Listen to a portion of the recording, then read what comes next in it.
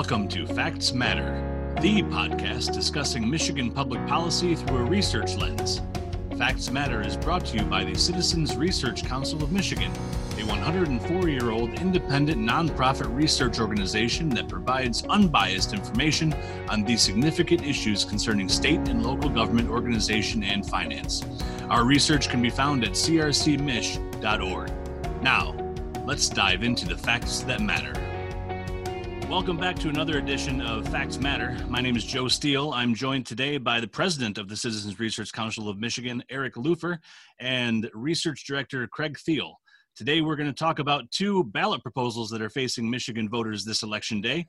Oftentimes, ballot proposals go underreported and undernoticed, but these are critical as they're impacting Michigan policy going forward. Welcome to Eric and welcome to Craig. Thanks for joining us today. Great to be with you. Same here. So, as mentioned, Michigan voters are facing two ballot proposals, both dealing with the Michigan State Constitution this election day. And they're varying in complexity, but I think they're both valuable to speak of and give people some insight on what they mean for Michigan policy going forward. So we'll take them in order, since there's two of them. We'll start with number one regarding the Michigan Natural Resources Trust Fund. And Craig, I know you've done a bulk of the research on this particular topic. Can you give us, in a nutshell, what this ballot proposal means and what decision the voters are being asked to make? Sure. And I guess to start out, this is something that voters have weighed in multiple times in the past. And the last time they did so was in the early 2000s. And this time, what's being asked is whether or not changes in the use of state revenue generated from oil and gas leases on state-owned land should continue to go towards environmental conservation and natural resources protection, or if that money sometime in the future should flow to the state general fund.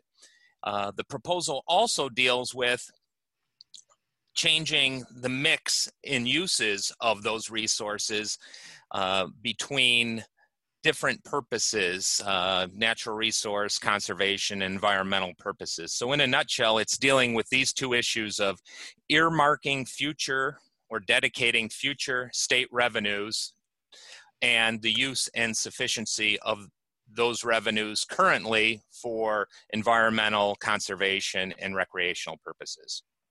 Can you explain currently how the funds are being used? Sure, and that's a good question. The voters put both the Natural Resources Trust Fund and the State Park Endowment Fund into the state constitution a number of years ago. And in both cases, the plan was to collect the revenues from these oil and gas leases and deposit them into these two funds. The Michigan Natural Resources Trust Fund was the first pot of money to receive the revenues, and a cap was put in place of $500 million. So once that $500 million was hit, the annual revenue would then flow to the State Park Endowment Fund. That doesn't mean that the Natural Resources Trust Fund can't spend any of its money. It can't spend any of that $500 million, but the annual interest earnings on that $500 million is spent on various land acquisition, as well as developmental projects.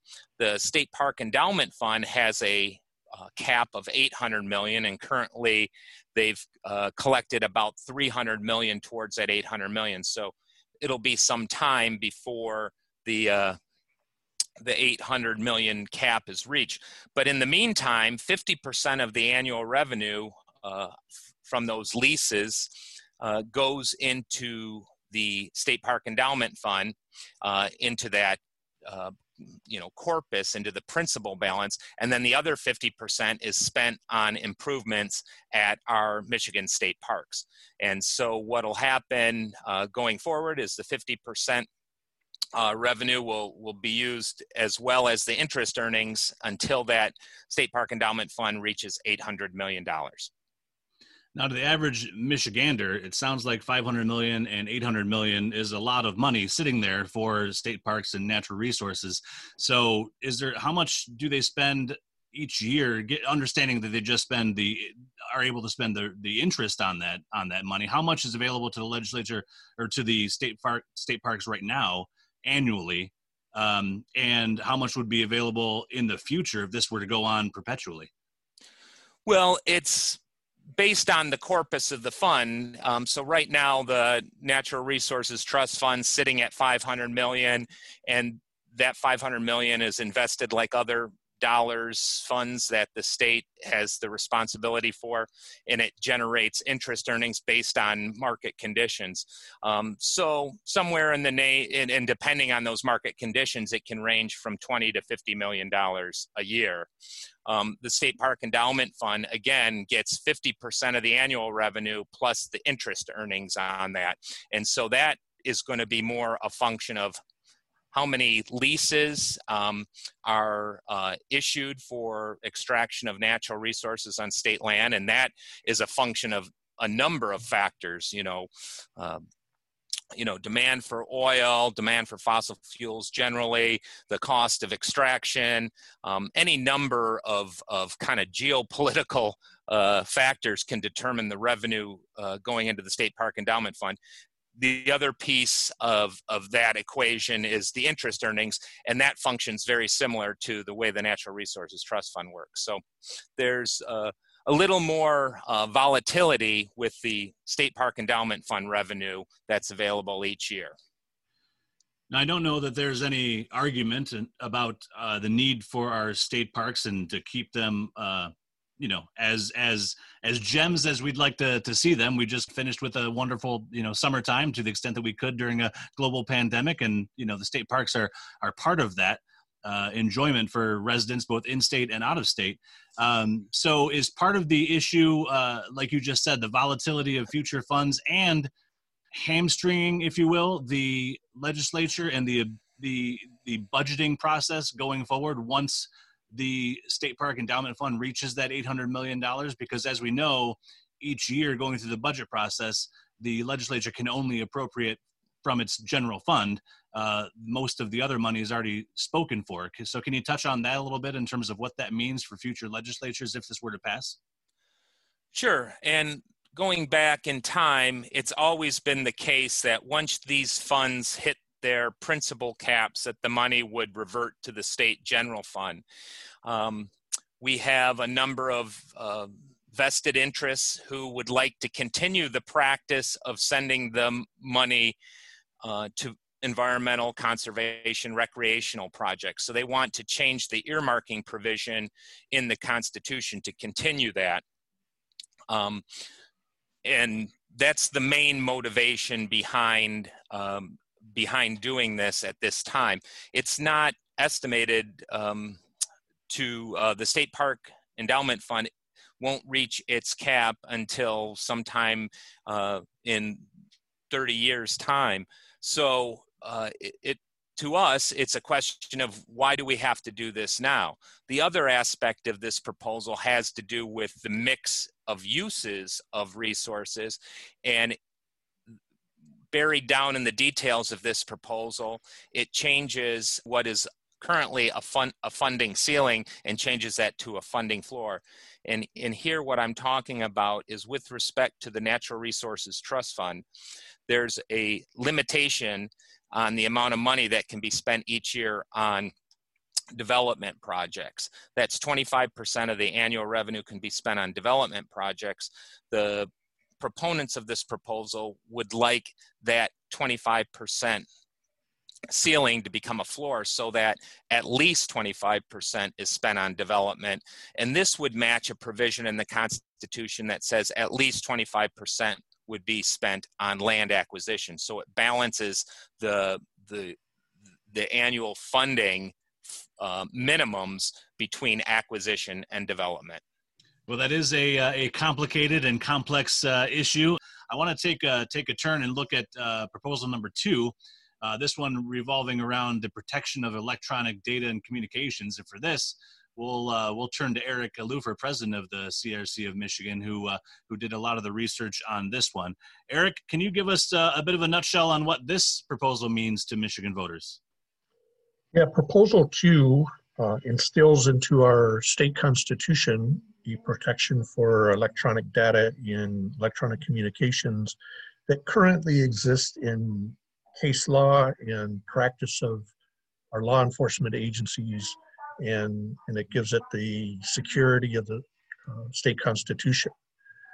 So our state constitution in Article 1 has a number of protections very similar to what we see in the Bill of Rights of the U.S. Constitution, and included in there is a Section 11 says the persons, houses, papers, and possessions of every person shall be secure from unreasonable search and seizure, and this would add electronic data and communications to those items being protected.